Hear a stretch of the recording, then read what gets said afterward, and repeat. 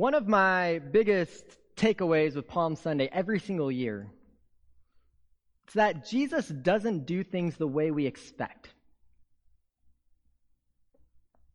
You know, Jesus, when we think of him and everything that his good word teaches us about him, he plays the long game. You know, there's no get rich quick in the faith kind of scheme with Jesus. There's rarely instant gratification when it comes to our walk with God. I like to think if Jesus were walking amongst us now and living with our modern day struggles and he had to choose between a slow cooker or instant pot, I think he'd go slow cooker every time. He likes things to simmer. He likes things to marinate. He likes you to drool, wondering if it's good and ready to eat. And he'll say, not quite yet. It takes some time. Frankly, it's completely impossible for us to fully grasp God's ways and how they're different from our own.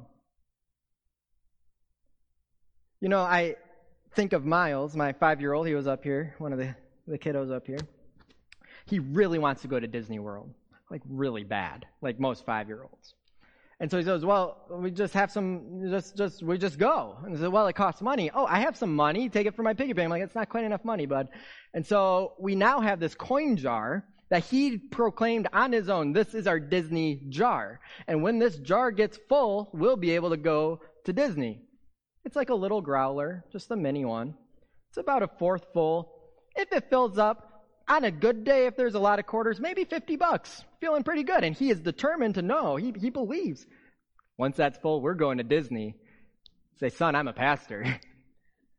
Doesn't work that way. It'll take a little more time for us to save up to go to Disney. You see, he has a little concept of money, but he doesn't have the full concept of money.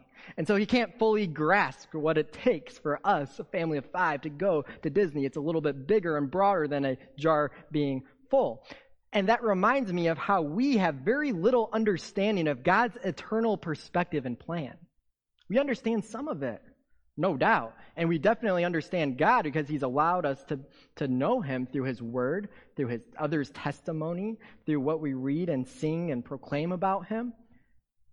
But in the grand scheme of God and his ways and his path, it's very small. It's very minute. And so in our perspective, trying to understand him this side of heaven is so challenging because we will never really fully understand why things are the way they are. We can guess, but we can't fully know.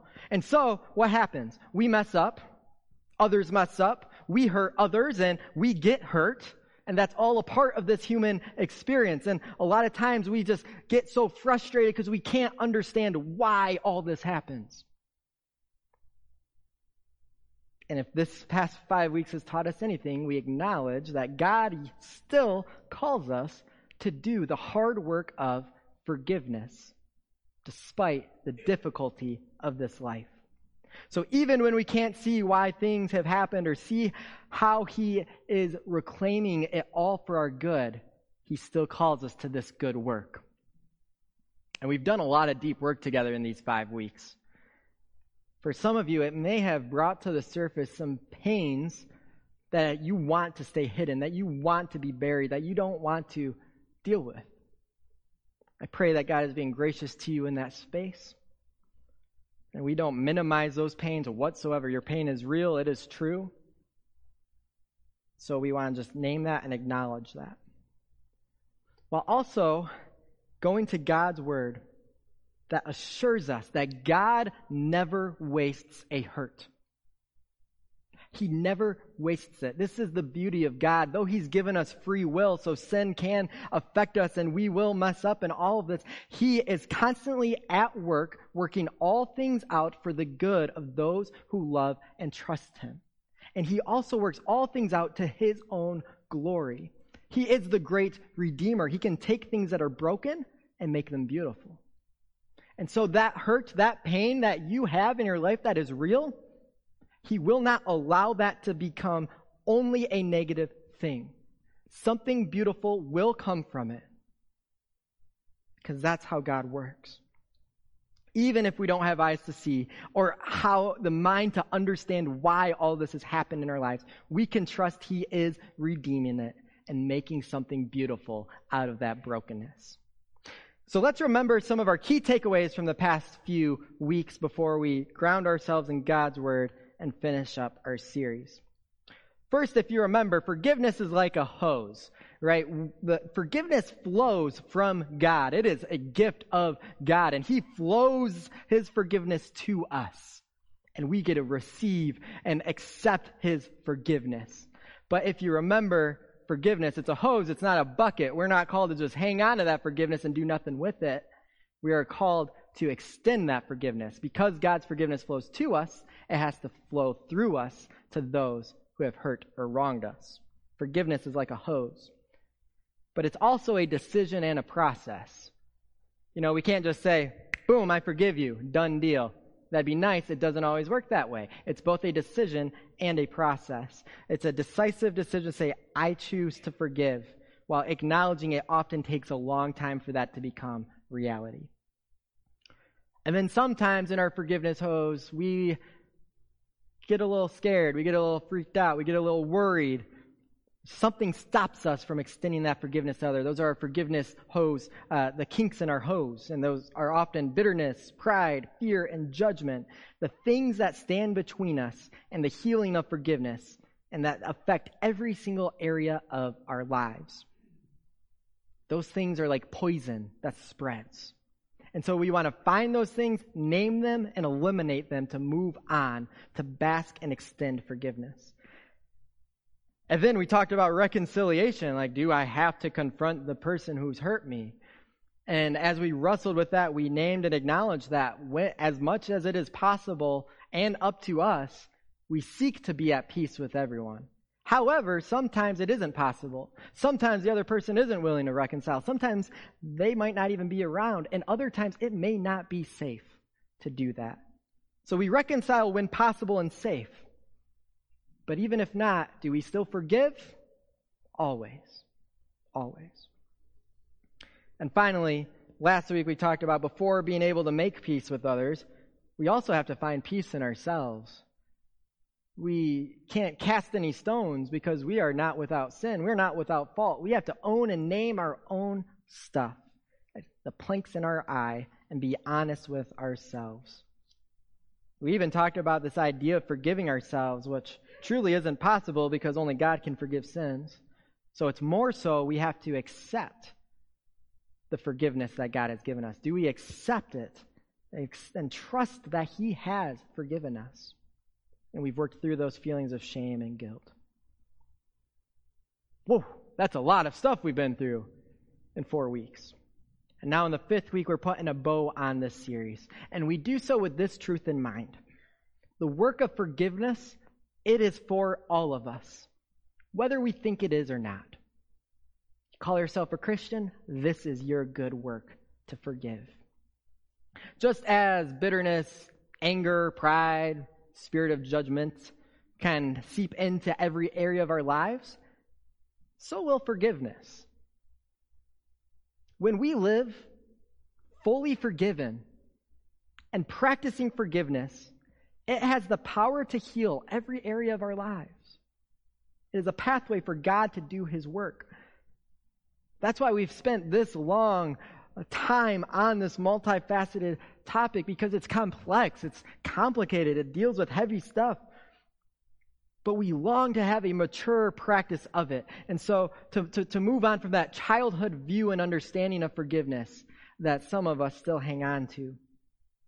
Lisa TerKeurst, who wrote the book Forgiving What You Can't Forget that we've read in connection to this series, has this quote where she says, "Maturity isn't the absence of hard stuff. Maturity is the evidence that a person allowed the hard stuff to work for them rather than against them." Have you ever seen someone hold a grudge in a mature fashion? Oh, wow. They're really showing a lot of maturity in how they're holding that grudge. No, all of us know, because all of us have held grudges and been called out on it and maybe reflected later, or perhaps even seen it in other people. When you're holding on to a grudge, it often comes off as childish.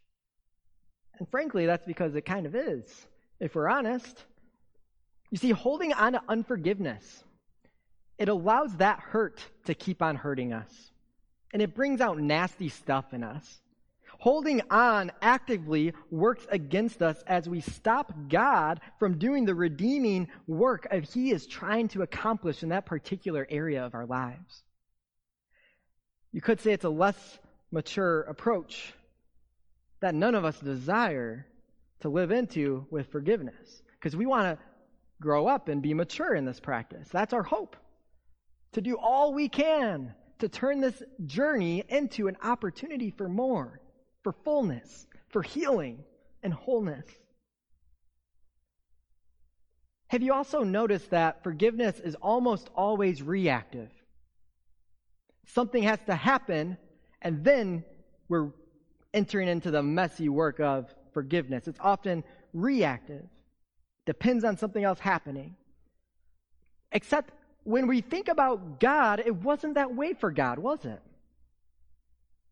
When Christ died, He died for all of our sins, to extend that gift of forgiveness for all who would claim it. He did that. He died for you and your sins, and you had not been born for thousands of years. And yet He did that for you, for your sins. And when He died, He did so for the sins of the whole world, not just for you, but the whole world, sins past, present, and future, if only we accept that gift. So what would it look like for us to embrace a daily practice of forgiveness? Lisa says the best time to forgive is before we're even ever offended. And then the next best time is to forgive right now. So that's what we're unpacking the rest of our time together this morning. A few weeks back, we looked at the Lord's Prayer. It's how Jesus models for us and teaches us to pray. And He gave us this model as a tool on how to pray daily. And if you remember, He gives a lot of attention to forgiveness within that prayer. Forgive us our debts as we forgive our debtors. And so if God forgives our past, present, and future sins, we're called to perhaps extend the same. We're talking about this idea of an anticipatory forgiveness or a proactive forgiveness instead of reactive. Now think of it this way. Have you ever gone into a situation fully prepared to be let down? There's a restaurant in town. I love this restaurant, and the service is terrible. But I like their food. And so I'll get takeout from them a lot. And I'm a guy who likes sauce and extra sauce. So I often order extra sauce. And almost every single time, they charge me and forget to give me my extra sauce. Like a wounded puppy, I go back. Time and time again.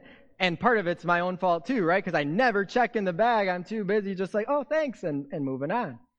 I get home, I'm like, oh, they forgot the sauce again. So I go in anticipating them to forget the sauce. And I almost I remember one time I'm like, I'm going to check. And if there's no sauce in there, I'm going to tell them all the times before they haven't given me sauce. I went in anticipating the bad, right? And prepared to allow my nastiness to spew out because of that. Maybe that resonates with you. So how do we live into this idea of anticipating opportunities for forgiveness instead of opportunities to hold grudges? Well, the first thing we need to do is we need to stay humble. Not one of us was without sin. We have to be humble enough to admit and confess where we need God's forgiveness in our own lives. Talked about this throughout the series. It's what Jesus talked about last week when let he who is without sin cast his first stone.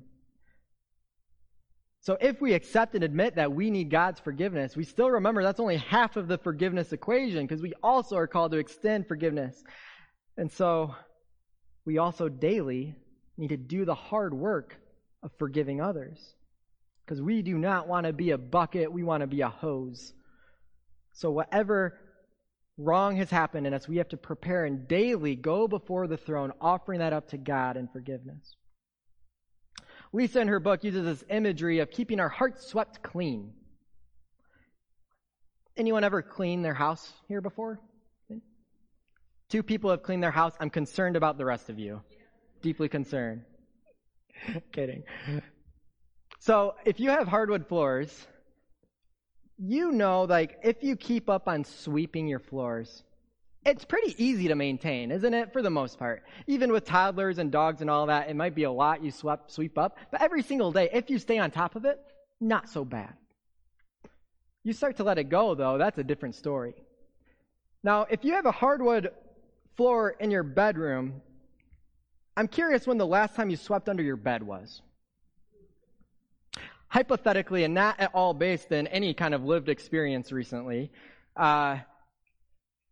imagine you looked under your bed because maybe you dropped something, and you look down there and there's like a golem of fur just living and somehow breathing underneath your bed. It looks like your dog multiplied and is dead underneath your bed, laying there in these tumbleweeds of dust. If we don't stay up on it, it will build up, and it will be a mess to clean. Except it will probably be your wife who cleans it and takes care of it, because your wife is probably awesome. Hypothetically speaking, of course, this whole story.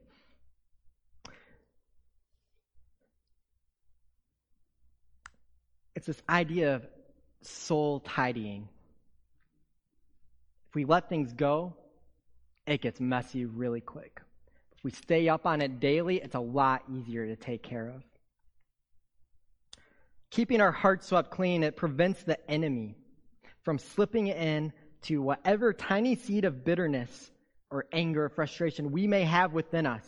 It prevents the enemy from seeping in there and growing it into us becoming a bitter person.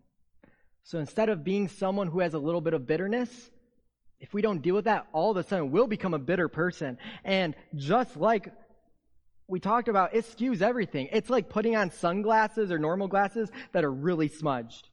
You can try and look past it all you want, but it affects everything. So let's go to God's Word in Ephesians 4 and see what it has for us. We're going to spend some time in a few different passages here. This is what it says in Ephesians 4. In your anger, do not sin. Quick reflection on that. That means we can be angry and not sin. It is possible. We've seen Jesus do it. He has never sinned, and we know he gets angry. Hard thing is, humans are poor vessels for anger, so often our anger will lead to sin. But if we are angry, it is important not to sin. So how do we do that? By not letting the sun go down while you are still angry. Do not give the devil a foothold. Get rid of all bitterness, rage, anger, brawling, slander, along with every form of malice. Be kind and compassionate to one another, forgiving each other, just as in Christ God forgave you. You ever gone to bed angry? Sometimes you wake up feeling better. Sometimes you're more angry. Have you ever gone to bed angry, woken up angry, and then your anger compounds itself because you're angry, you got a poor night's sleep, and so now you're just in a foul mood. And then your foulness affects your whole family or those you're around, your coworkers or classmates. Bitterness is this poison that seeps into every area of our life. It will corrupt everything. And so he is saying here that when that happens, it gives the devil a foothold. It's like this open door for the enemy to just come into our heart and make it his playground. If you remember our last series through James, you'll remember this verse. Submit yourselves then to God. Resist the devil. He will flee from you. As we draw close to God, as we daily rest in his presence and pray with him and commune with him and offer up this forgiveness, we receive his power to combat these things. It gives us power to resist the devil, who wants nothing more than to break into our lives and corrupt everything. And I dare say, what better way to resist the devil than using the very power of forgiveness that was ultimately his undoing? Unforgiveness is the devil's playground, but the devil has no foothold in the cleansing waters of forgiveness. He has not received forgiveness. He has no repentance within him. He cannot even comprehend the idea of forgiveness. Just like God can't stand sin, Satan can't stand redemption. So we should be seeking redemption at all costs in all things. And in case this hasn't been hammered home enough, here's another passage from 1 Peter 5. It says, "Humble yourselves, therefore, under God's mighty hand, that in your humility he might lift you up in due time." That means according to his plan, not your timing, but his time. You cast all your anxiety on him because he cares for you. And so, be alert, be aware, be awake to what's going on, and of sober mind. Meaning, don't be clouded in your anger or your bitterness or your frustration. Your enemy, the devil, prowls around like a roaring lion looking for someone to devour. Resist him, standing firm in the faith, because you know the family of believers throughout the world is undergoing the same kind of sufferings. We can open ourselves up to let the prowling lion have his way, or we can do the hard work to eliminate that foothold and then be in a strong place to help our brothers and sisters who are also hurting be strong so that the devil won't have their way in them either. And this also gives us the reminder that those who hurt us are actually deeply hurt themselves. We don't like to admit that, but that's the reality. Behind every hurting action is a hurting person. And so this helps us separate us from, instead of saying that person hurt me, to saying that person in their sin, because of their wrestling with sin, hurt me. It doesn't justify the hurt, but it helps us see them a little bit more with kingdom perspective. Kind of makes me think of the reality. We can say, I may not like you, I may not love you, but I can still forgive you. Because forgiveness is an intentional act against Satan, and it's an overwhelming victory for our King and his kingdom. We know forgiveness is a gift we give to ourselves, and it doesn't release that person from the justice that is due. God will handle them justly and mercifully as is appropriate. But it is an act against Satan who tries to bring us down. So we should seek it at all costs. So what are we going to do? We are going to daily seek our Lord who saves us. We're going to say, Hosanna, praise you, Lord, because you have been good to me, and I need you to save me from this again. And I trust you will because you are good. We're going to daily do that act and live a life of forgiveness. It's the hard work God commands us to release these ties that bind, to eliminate those footholds and not let the devil have his way. Not in us, not today. And so we will guard and protect ourselves by then anticipating and proactively extending forgiveness. To be quick to forgive, to be slow to anger, and respond to all things in kindness with God's grace and compassion. Instead of believing the worst in people, we'll believe the best about them. And even when they let us down, we will respond to bad things with goodness. I talked last week about Jesus being slippery. It's a weird thing to say, but he was. He slipped away from the crowds a lot. He's hard to pin down. But I think we should be slippery like Jesus too. That when these hardships come our way, to let them roll off of us as much as it is possible. To not jump to judgment. And when our emotions do flare up, because we're all humans, instead of acting in that emotional place, we pay attention to our emotions, because those are warning signs telling us something is wrong. So we do the hard soul work and we carry that to a God who cares deeply for us. And then when we wake up in the morning, we ask God to prepare our hearts for whatever hurts or troubles may come our way. And when we lay down our head at night, before sleep, we again return to Him and seek a heart of forgiveness for whatever happened that day. Fixating our hearts on our hurt often leads to sin. But fixating our hearts on God while offering Him our hurts, we can trust that God will meet us in that space every time.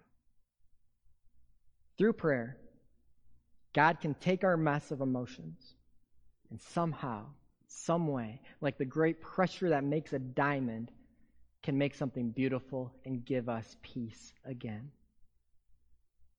We also know that forgiveness breeds hope. Maybe you've seen those stories on Facebook or the news, or maybe someplace that shows happier things, where someone extends forgiveness when it's least expected. Perhaps it's in a courtroom, the spouse or the sibling of someone who was killed saying to their assailant, I forgive you. I'm hurt, I'm broken, I lost my loved one, but God told me to forgive, and I forgive you. You watch that, you will be moved. There's no doubt. Forgiveness breeds hope. It is so countercultural that people automatically have to consider, what does this mean?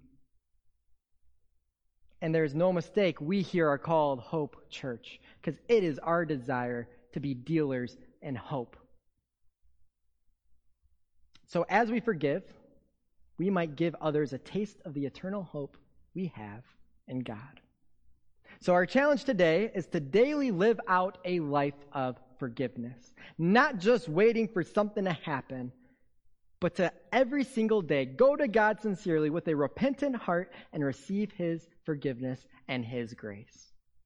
And then to intentionally make the choice every day to forgive whatever wrong comes our way. It's a decision, it's a process, it's not always easy, but intentionally decide to not let unforgiveness chain you down.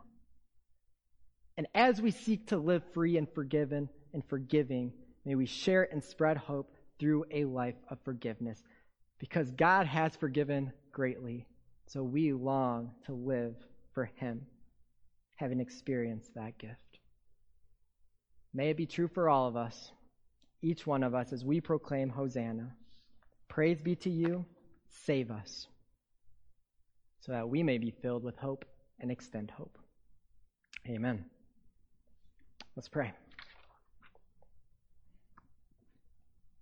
God of grace, you are so great to extend your forgiveness to the entire world, past, present, and future, Lord. We can't even comprehend the scale of that. But you are so good to do so. And all you ask is for us to come to you and name you Lord, to name you as the King of our lives, to have a humble and open heart. And you promise us that you forgive again and again and again. And so we give you thanks, Lord. We thank you for this deep dive on this complicated topic. And I pray, Lord, that what we have learned through our time here will take root, that we will be changed people, that we will seek to live more into our forgiven identity by being forgiving people. And we do that with the full knowledge, Lord, that this is not an easy command you've called us to, but because you've asked it of us, we trust and proclaim it is good and it is right. So we pray, Lord, that we may rely on your power of your Spirit, because we can't do this on our own. Only you can. So may we walk with you daily, Lord, going as you lead, as the Spirit leads, seeking you in all things, and letting go of the offenses that come our way, and pointing always back to you. God, your love is so great, your power is so great that you have done this. And indeed, the entire earth proclaims your goodness, and so we join our voices to that truth today. We love you, Lord. Pray this all in Jesus' name. And all God's people say, Amen.